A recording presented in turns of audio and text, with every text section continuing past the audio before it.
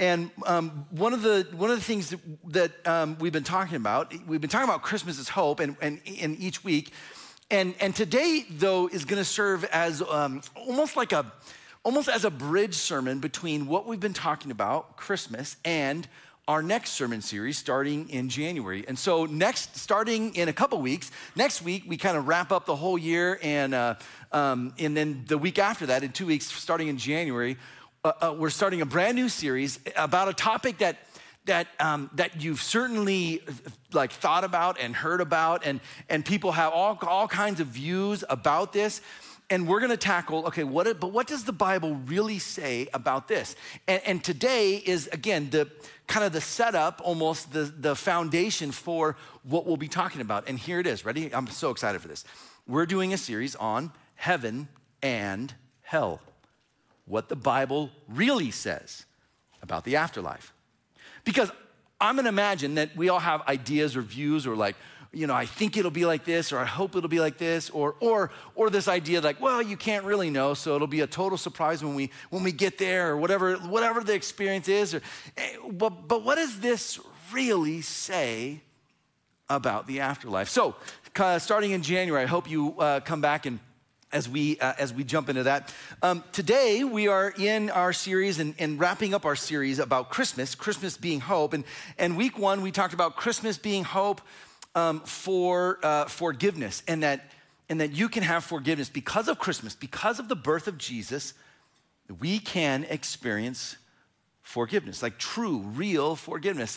And we looked at how in the Bible, even throughout the whole Old Testament, there's this like, we call it almost like a red ribbon throughout, and there's prophecies leading eventually to the Savior, and all these prophecies find their fulfillment in, wouldn't you know it, the birth, life, and death of Jesus. And we looked at how it's like the whole story of the Bible is this great arc all pointing to Jesus. And then we talked about that Christmas is hope for peace, that you and I can have peace, and that Jesus is even called the Prince of Peace. And then last week we looked at a kind of a weird word that you probably don't use in everyday language. It's certainly a biblical word, and it's even a Christmas word. It's the Christmas word that we find in a few Christmas hymns, and it's this: that Christmas is hope for relationships, and the word we looked at is reconcile, and how we can be reconciled with God, right? God and sinners reconciled. And we looked at how God allows us to be reconciled to him, but also part of that ministry and part of what he offers is that we can be reconciled with other people, that we have hope for relationships because of Jesus. Well, today for Christmas Eve, what we're talking about is that Christmas is hope for eternity. That Christmas is hope for eternity. And eternity is such a weird thing, because you and I imagine if you and I sat down and we said, hey, what does eternity mean? You probably can tell me, it means forever, and unending, and it's like future forever and it lasts forever. All right, great. And we don't have a problem understanding the concept, but we have a really hard time comprehending the actualness of eternity. And so whatever your view of eternity is, it's really hard to put into words forever. What does forever mean? What is it like? Are we gonna be, when we talk about eternity, are we just doing the same thing over and over? And how can that be enjoyable? Is it just Groundhog's Day? Like literally over and over and over forever, right? In 1,000,000 years, you won't be any closer to the end of eternity than when you started. 1,000,000 years, what could you possibly enjoy for 1,000,000 years, right? There's nothing that you could do for 1,000,000 years and enjoy, right? But I would beg to differ. 1,000,000 years of Super Bowl wins for the 49ers, I would not get old. That would be like wonderful experience, right? A few amens, I didn't hear any, but I'm surprised by that. So what is eternity? And in your mind, whatever you think of eternity is, you have an opinion, a view. Maybe you don't even believe in eternity, and it's just like, well, I don't know about all that stuff. Or maybe you have this view of like, well, eternity and eternal life means this, and I think it means this. Whatever your view is, okay, and I hope you're sitting down. Here we go, ready? What if Jesus' view of eternal life is different than yours? What if what Jesus calls eternal life is not what you think it is? That would be worth knowing, right? As much as maybe we just take it for granted, especially kind of in church, we think about it and we just assume eternal life, but what does that mean? And how does Jesus define eternal life? Because I'm gonna go out on a limb here and say, it's probably, not probably, it is different than what you think it is. So, what is eternal life? And in fact, the reason we're talking about this for Christmas is because the birth of Jesus, the whole reason for Christmas, the birth of Jesus, is to answer this question. What is eternal life? And to deal with this issue of eternity and eternal life. And that's literally like his mission and purpose. And the reason we celebrate Christmas is because of this topic. The answers to this question. Jesus had a very specific mission as to why he came, a very specific purpose. And it isn't to show us how to treat each other. It isn't to show us how to live.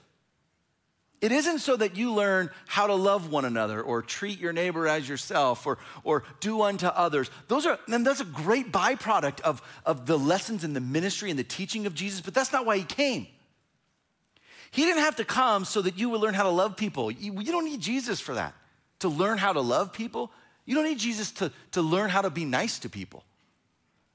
Jesus didn't come to earth to teach us that lesson, but he did. He did come for a very specific purpose, a very specific mission, and it has to do with eternity. So today we're going to dive into this, like Jesus' understanding and idea of eternity. Here's where we're gonna start. We're gonna start with this statement, and I hope by the end you'll say, okay, I'm convinced that's true. All right.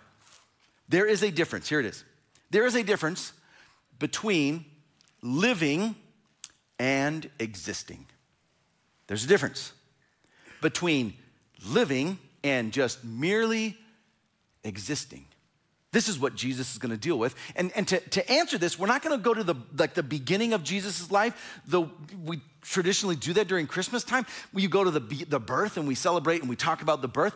And what we're going to do though instead, and what we've been doing this month, is instead of saying, well, let's look at the beginning, we're looking at the why of Christmas. Why did Jesus have to come? Why was he born? And what was the purpose? And so to do that, we're gonna look at actually the end of his life. We're gonna jump in at John 17, and this is while he's having his final supper, his final meal with his disciples. It's the night he's gonna be betrayed and arrested. It's the night before he'll be crucified. He's at the end of his ministry. So all the teachings, all the miracles, all that stuff is now behind us, and now he's at the end, and he's gonna offer up a prayer in John 17, and we're just gonna look at the first 5 verses, and it's gonna give us some deep, really good insight into the mission and the reason, the purpose of Jesus, and how he accomplished all of this. Today, here's what we're gonna do. We're gonna start with the end, and then we're gonna move to the beginning. And then in the process, we'll make observations and we'll answer these questions of what is his mission and what is his understanding of eternal life. So here's the first thing that we'll see as we go through this. First, we see that Jesus finished his mission. He accomplished it. That he didn't leave this life with things left undone. That he accomplished the mission, the purpose that he was given, the work he was given, the mission he set out to do, he finished it. Here's what we see in John chapter 17. We'll start at verse 4. It says this: Jesus is praying, and he's praying to the Father, and in his prayer he says this: I have brought you, the Father, glory on earth by finishing the work you gave me to do. Jesus did what he set out to do. He finished the work of the Father. Now, this is important to remember for later. Whatever his mission is, we haven't discovered that yet, but whatever the mission is, we realize that Jesus says, I finished it. I accomplished it. I finished the work that you set out for me to do. Okay, whatever the mission is, he did it. Here's the next thing, and this is, I admit, this is weird and maybe of many of the kind of aha moments you'll have today. This is one of those where you might go, what? Huh, That's interesting. Here it is. Ready? Jesus existed before he existed. What? That's not even good grammar. I know, it doesn't make sense to exist before you exist. But Jesus existed before he existed. Let me make another, now I'm about to blow you away. If that wasn't, like an unfathomable wisdom coming from my lips. Ready for this? Here we go. Ready? Everyone exists. What? I didn't hear any surprises. Okay, no gasp. Everyone exists. Now that's of course like a self-evident statement. If you are, then you exist. Everyone that is exists. But what's different with Jesus is that he existed before he existed. Here's what we mean. That before Jesus was born, he existed. Before you were born, you didn't exist. But before Jesus was born, he existed. Now let's look at this. Here's what he says in verse 5. He's still, all of this is a prayer to the Father. And he says this, and now, Father, glorify me in your presence with the glory, here it is, that I had with you before the world began. Before there was a world, before there was even a human race, before there was anything, Jesus says, hey, God, it's time for me to come back and get the glory I had with you before it all began. Long before the birth of Jesus, long before the existence of any of this, he says, I was there with you it's now time for me to return to that glory. Before Jesus existed, he existed. Before he was born, long before Christmas, there was Jesus. Jesus was not just a man, he was a man, but not just a man. He's God who became flesh, and this event we call Christmas. He was born in a manger, in flesh, but God himself. It's this event that we celebrate tomorrow, literally. We celebrate this coming of God to flesh. So what is this mission and how did he finish it? So let's start with the how. Jesus finished his mission. We already know that. But he finished his mission, what we're told, at the last hour. There's a particular term that John uses, and he uses this language specifically, and throughout his gospel, he mentions this moment, this time, and he calls it the hour. So let's look at what Jesus says. We'll go back to verse 1 to start now. All right, now we're going to get some context as to how Jesus is going to finish this mission, what his mission is, and how he does it. So we read in verse 1, it says this, after Jesus said this, he looked toward heaven and prayed. So we're going, again, back to the beginning of the prayer. Father, and here it is, the hour has come. Glorify your Son, that your Son may glorify you. So what is this last hour? This hour, whatever this hour is, it, he says, has come. And so we see throughout the book of John, John writes about this hour, this specific time period. Here's what we see in John chapter 7. He says this, at this, they tried to seize him, but no one laid a hand on him. Why? Because his hour had not yet come. Whatever this hour is, it wasn't here yet. So he wasn't arrested. A chapter later, chapter 8, he spoke these words while teaching in the temple courts near the place where the offerings were put. Yet no one seized him, again, John tells us, because his hour had not yet come. It wasn't time. In God's grand timeline, his like the whole plan, it hadn't come yet. This hour hadn't come. So we continue. Chapter 12, it says this. Jesus is now speaking, and he says, now my soul is troubled. What shall I say? And then he asks this somewhat rhetorical question. Father, save me from this hour? Shall I ask that? Save me, whatever the hour is, he knows about it. Save me from this hour? And he says, no, I'm not going to say that. It was for this reason I came to this hour. Father, glorify your name. Jesus says, am I supposed to say, now that I'm coming close to this hour, I should say, Father, please save me from this hour? And he says, no. This is why I came. This hour is the reason I'm here. I can't avoid this hour. And then we see in a chapter later, John 13, he writes about it again. And now we're given the answer. It says this, it was just before the Passover festival. Jesus knew that the hour had come, and here it is, for him to leave this world and go to the Father. There it is. The hour is the death of Jesus. This hour, this all-important hour, is the end of Jesus' life here on earth. It's the sacrifice that you and I depend on for forgiveness. Jesus tells us his mission, and here's the thing, his entire life, like all of it, everything, like when you think of the life of Jesus, everything that is incorporated and included in that all points to this one hour, this final moment, including Christmas, the birth of Jesus, all points to and leads to this one hour. It hadn't come, and then Jesus gets to the point where he says, the hour has come. It's time. Now, I'm here to accomplish and finish my mission. And then Jesus tells us his mission, this mission that all of his life points to, this thing that is this one solitary purpose. And here's the thing, this purpose, it's actually offensive. This purpose, what we're about to see, what we're about to hear, is actually an insult to us. Here's what he says.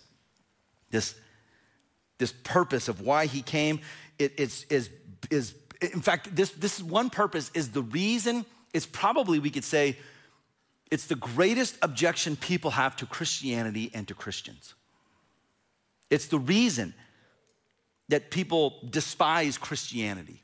And if you are a Christian, it's the reason people don't like you. It isn't because of your lifestyle, it's because you believe this crazy thing that Jesus says. Here's his mission. In verse 2, it says this, for you, Father, granted him, the Son himself, authority over all people to do what? That he might give eternal life to all those you have given him. There it is. That he might give eternal life. Now he's going to talk about eternal life, and he said, this is my purpose. And you gave me authority over all people to give eternal life to everyone you gave me. Ooh. Now, how is that offensive? That is actually really good news, right? Is the reason we call the gospel the good news, because, hey, that's great news. Jesus came and he can give eternal life to anyone he wants to. How could this possibly be an insult? Except yet, it is. I promise you, it is offensive to people. And to people who don't know you, who aren't a part of faith, who don't understand, like, it is nonsense to them. This doesn't make sense, and this is offensive. Why? Why is this offensive? Here it is, ready? This is what people don't like. This is the reason they can't accept it. What they don't want to hear is this. It's offensive because if this is true, it means you don't have eternal life yet. It means you don't have it. If Jesus came and has authority to give it, it means you don't currently possess it. This gift of eternal life, you don't have.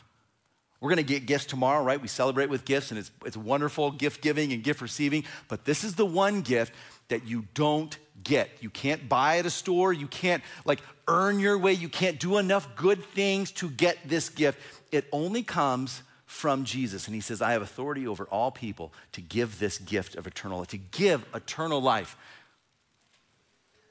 Who are you? This is how we feel. This is how the world feels. Who are you to tell me how to live my life? Who are you to tell me I don't have eternal life? Who are you to tell me my lifestyle isn't good enough for you, that someone else has to come and give me eternal life? Who are you, Jesus, to assume authority over me? You see how this could be offensive. You see how this could be insulting. Who are you? Who do you think you are, Jesus? And who do you Christians think you are that you get to tell me how to live my life? If I'm honest, I don't get to tell you how to live your life. But if Jesus is who he says he is, and he really does have authority over all people, and it's his gift to give, then it makes sense that we take him at his word and we listen to what he says. Last night after the service, I was talking with a gentleman who I met for the first time, but his family has been going for a while, but he's not a church guy at all. And he would say, I am actively opposed to Christianity. But he was here. And this might be you as well. So if that's you, I'm so glad you're here. I would love to talk with you, meet you afterwards.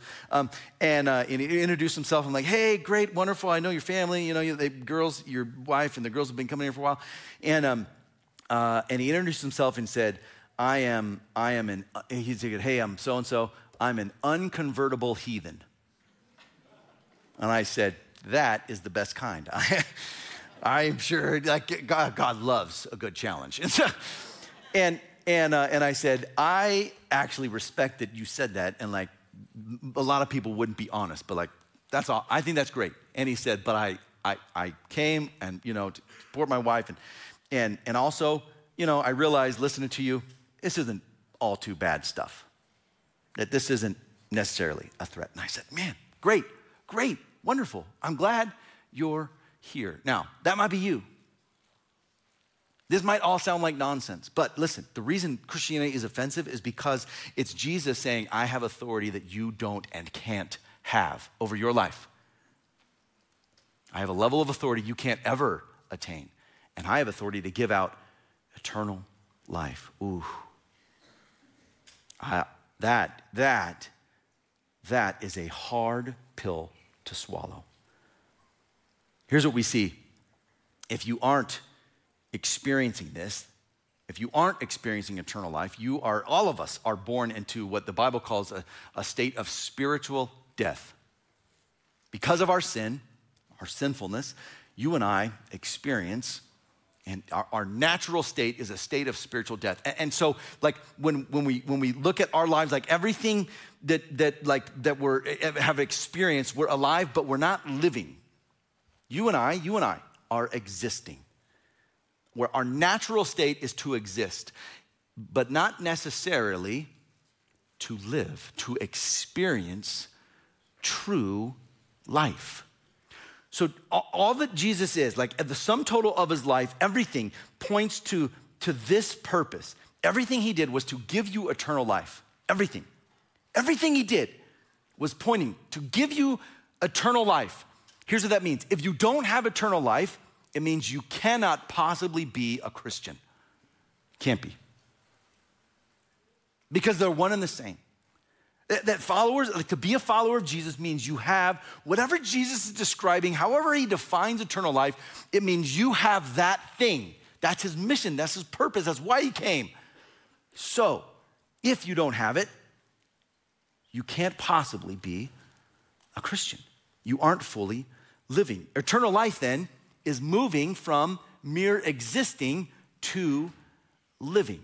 Now let's talk about this because there's different kinds of living, different orders of living, we call them classifications if you like. Okay, so stick with me through this because I think this will be another like, oh, that makes sense moment, I think, right? I think this will help you get it. So on one level of living, one level of existence is plant life. I bet you didn't think we'd be talking about plant life and biology here on Christmas Eve, but let's jump in. Here we go. So one level of existence is plant life, and plant life is alive, right? And then there's a second level of like order of life is animal life, which is different than plant life, but they're both still living. And then there's a third, and this third, you can guess, is now human life. And here's the deal. For each one of these, the other one, like the one before them, is merely existing. So for animals, plants just exist. Their level of life and being alive is vastly different and far superior than just plant life. In fact, plants just exist to help feed the animals, and then other animals help like feed other animals. But it all starts with plants, and then with humans, we look at animals and we say, oh, but animals, like our life and our experience is different than animals. Animals just exist.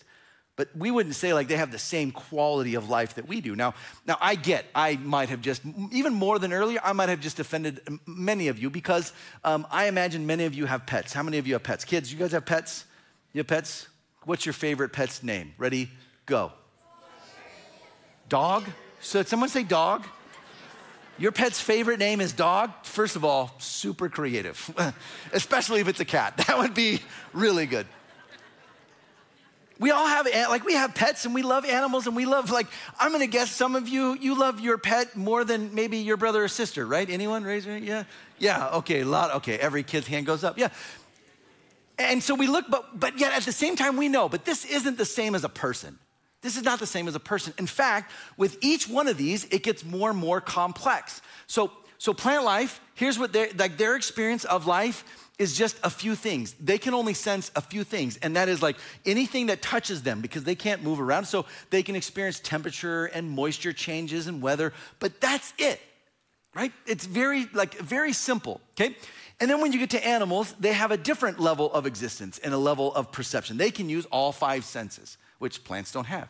So they can hear and they can taste and they can touch and they can smell and they can see. And so their experience of the world is far exponentially more complex than plant life, right? And then we get to humans and our level is even more complex than animal life. So we can have all 5 senses too, of course, but then we can reason and think and plan. And you and I can sense beauty and can be moved intensely with emotion. And we can understand injustice. There's no understanding of injustice in the animal kingdom. It's just eat or be eaten, right? Kill or be killed. And we can know the difference between right and wrong. Animals don't know that unless they're disciplined. Like my dogs, I don't know how many times we have, disciplined them, and they still don't know right and wrong. My wife's dog still pees on me every time I pick it up. And so I stopped touching it. It's like, by the way, anyone want a dog? Just totally off subject. So you and I, we know right and wrong. Now, here's the thing, okay? If Jesus is true, if what he says is true and Jesus is right, then even level 3, like our life, is just existence. And there's actually a 4th level. There's a 4th level of living. And this is what the Bible talks about as being spiritually awake, spiritually alive, where you have now what Jesus is gonna call eternal life, real living. Not just existing, but living. And people who get to this point, like many of us, I'm gonna just imagine and assume that many of us have gotten to that point where you're like, I've had this moment in my life, this experience, and it's like, how do you explain it to someone? It's like I lived my life and then I got to a point when God opened my eyes and now I feel like I experienced reality that I've never experienced before. Things that just didn't make sense before. Now all of a sudden it's like a whole new reality that I never saw and it never affected me. And now my eyes have been opened to spiritual realities and truths that I've never ever seen. It wasn't even on my mind as an option.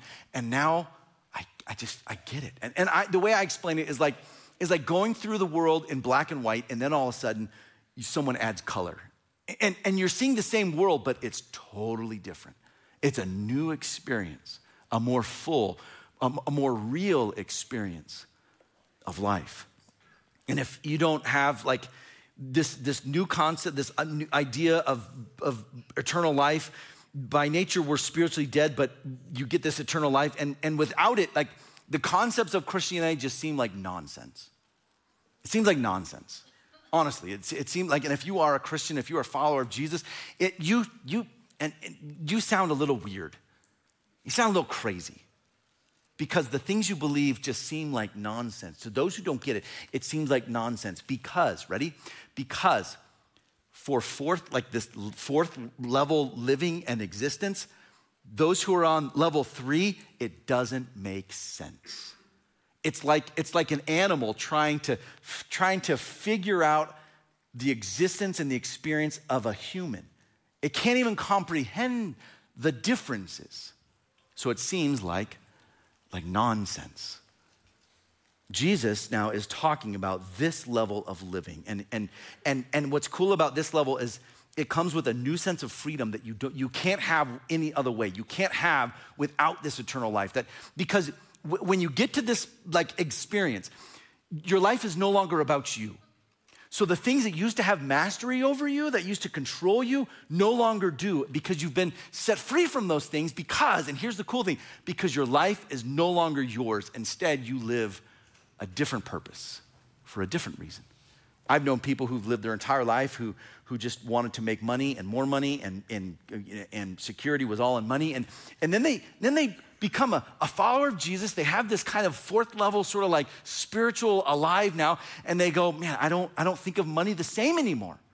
In fact, I'm trying to give it away now. Like instead of like the me, mine, instead of that, I'm looking at how can I help give and help other people. Ooh, that's different.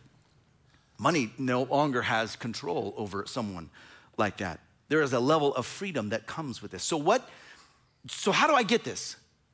All right, guy on stage, you've convinced me. I want that.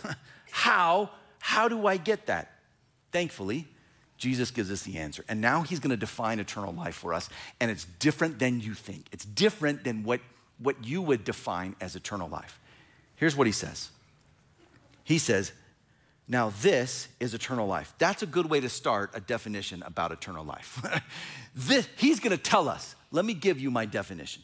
Now this is eternal life, that they know you, the only true God, and Jesus Christ whom you have sent. Here's what he says, ready? Eternal life is not just about like living on forever, and when you think of eternity, it's not that. He says this, eternal life is a relationship. Oh, that's different. That's really different. In fact, a relationship is like a relationship can last a long time and not get boring. Can you have a relationship for decades and not get bored? Yeah, actually, yeah. I hope, at least, right? For many of us who are married, like, I hope we can get there. Can you go a lifetime? Yeah, absolutely, actually. Can you go multiple lifetimes? Yeah, I can't imagine why not. Can you go millions of years in a relationship and still have new and yeah, I think so, especially if that is with God. Now eternity all of a sudden isn't about just doing the same thing over and over, but instead it's about knowing someone. So here's what he says. Jesus says it's three things. It's this, that you know God personally. He says you don't know about God, but that you know him.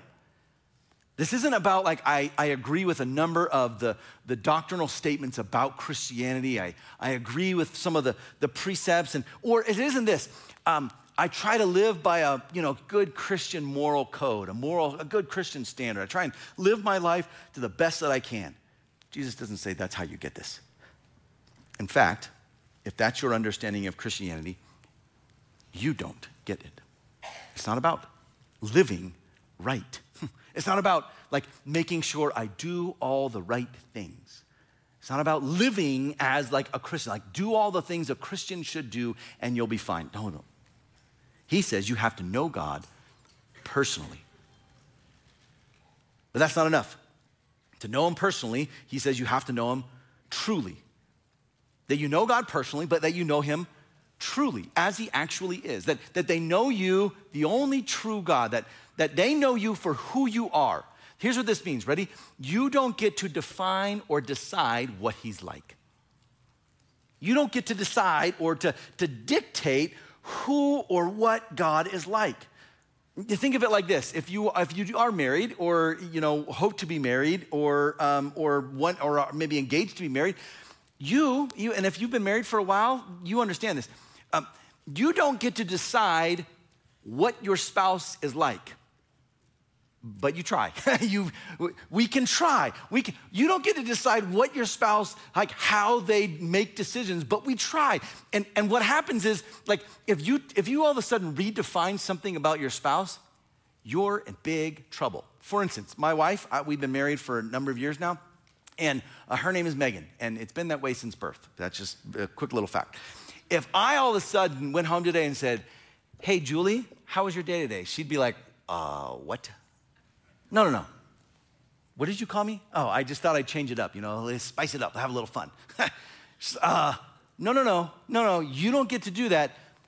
My name is Megan. If you call me Julie, that's not me, right? Listen, God is a specific person. And if you think you can redefine him, he says, no, hey, I get it. I get it. You want to make me something different, but you have to know me for who I am. How do I do that? Oh, man, it just so happens he wrote it down for us. He actually told us who he is. Who would have thought that he would actually reveal to us? So Jesus says you have to know him personally, you have to know him truly, and then he says, and you have to know Jesus Christ, his son. The whole reason you can have eternal life is because of this hour. In fact, without this hour, you couldn't have it. Jesus accomplishes his entire mission in this 1 hour because he dies as a sacrifice for us. And on him, we're told, the penalty of sin and the weight of God's wrath is poured on him so that we don't have to experience that, so that we can know God personally and truly and know him through Jesus. Jesus makes this statement in John 14:6. And this, again, it's just so crazy that either it's nonsense or he meant it. He says this, I am the way and the truth and the life. And then he says, no one comes to the Father except through me. Ooh, that doesn't leave a lot of room for interpretation of well, but I prefer, no. This seems to be it. To be a Christian means you sense something going on, like something has changed inside of you. Something from the outside has grabbed you in the center of your being and has gripped you and changed you. And you know what that is? It's your maker making you again. It's your creator recreating you to what the Bible calls a new creation. It says, anyone who's in Christ, they are a new creation. The old is gone, the new has come. You've crossed over from death to life. Ooh, that's different. This Christmas season, you too can move from existing to living. There's a difference between living and existing, and here's what we're told. Ready? The difference is trusting in Jesus. And this isn't because someone on a stage is telling you. This is because Jesus himself says, I am the way, the truth, and the life. It's only through me, all right? So either he's right or he's wrong. If he's wrong, none of this matters. If he's right, that changes everything. He says this in John chapter 10, I am the door. If anyone enters by me, he will be saved. The thief comes only to steal, kill, and destroy. And then look what he says. I came that they may have life and have it abundantly. I came that they may have life to the fullest, that they may experience not just existing, but true living. So, let me ask you a question. Do you currently have eternal life? Not that you're waiting for what's next in the afterlife, and that's coming, and come January, we'll be talking all about that. But currently, right now, as Jesus defines eternal life as a relationship with God truly and through Jesus, do you have that? And if the answer is no, follow-up is this. Do you want it? Do you want eternal life? So here's what we're going to do. We're going to pray and sing by candlelight. But before we do, would you do this? Would you stand with me? And I want to pray for us.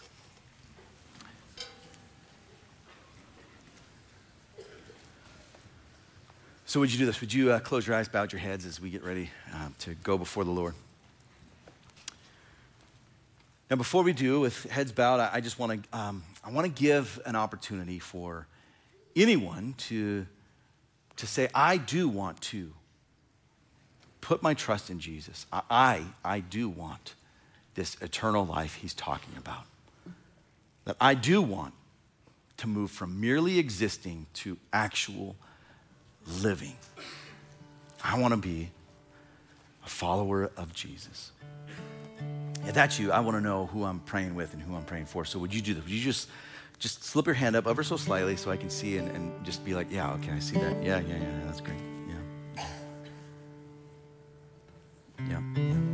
Awesome.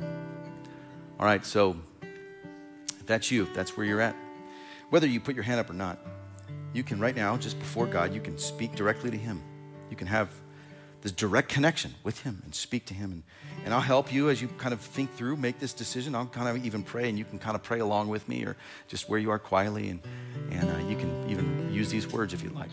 God, I admit that I am a sinner and that I am not perfect and that I am far from you. And I believe that Jesus died to save me. I believe that Jesus can forgive me. And Jesus can change me. And right now, I commit my life to you. I commit to following you, to learning about you, and to being changed by you. Come into my life and make me a new person. Jesus, we thank you for your goodness. We thank you for your grace and for your love for us. We thank you that we can celebrate Christmas, your birth, Jesus, and that the whole purpose of Christmas was to point to the final hour in which you would accomplish your mission, and that mission was to give us eternal life by knowing you. We worship you and we thank you. In Jesus' name we pray. Amen. So if you would do this, if you would pull out your candle. Now, here's the deal. Christmas is the birth of Jesus, the broken candle. Jesus comes into life as what the Bible calls light. And he starts in the book of John as this light coming into the world. That John tells us that Jesus was this light, and the world didn't recognize it and didn't even like it. But that this light began to shine and attracted other people, began to shine, and it began to spread, first with him, and then with a few, and then 12 disciples, and then a larger group, and then eventually thousands, and then millions, and then throughout the last couple thousand years now, billions of people have accepted this light as their own and let this light change them. So here's what we're going to do as we sing tonight. We're going to demonstrate and visibly see just how amazing this one little light can be and how it can spread all throughout this room, but all throughout the world. And this light literally represents the good news, the gospel of Jesus, and how we receive this light, and it shines to a certain level of degree, and then we share it with someone else who then gets the light and they experience it, and then all of a sudden the whole world is glowing with this good news. So, ushers, will you come forward as we get ready to worship and sing? So as this comes, you'll know what to do, and then we'll experience together just how wonderful this light of Jesus is.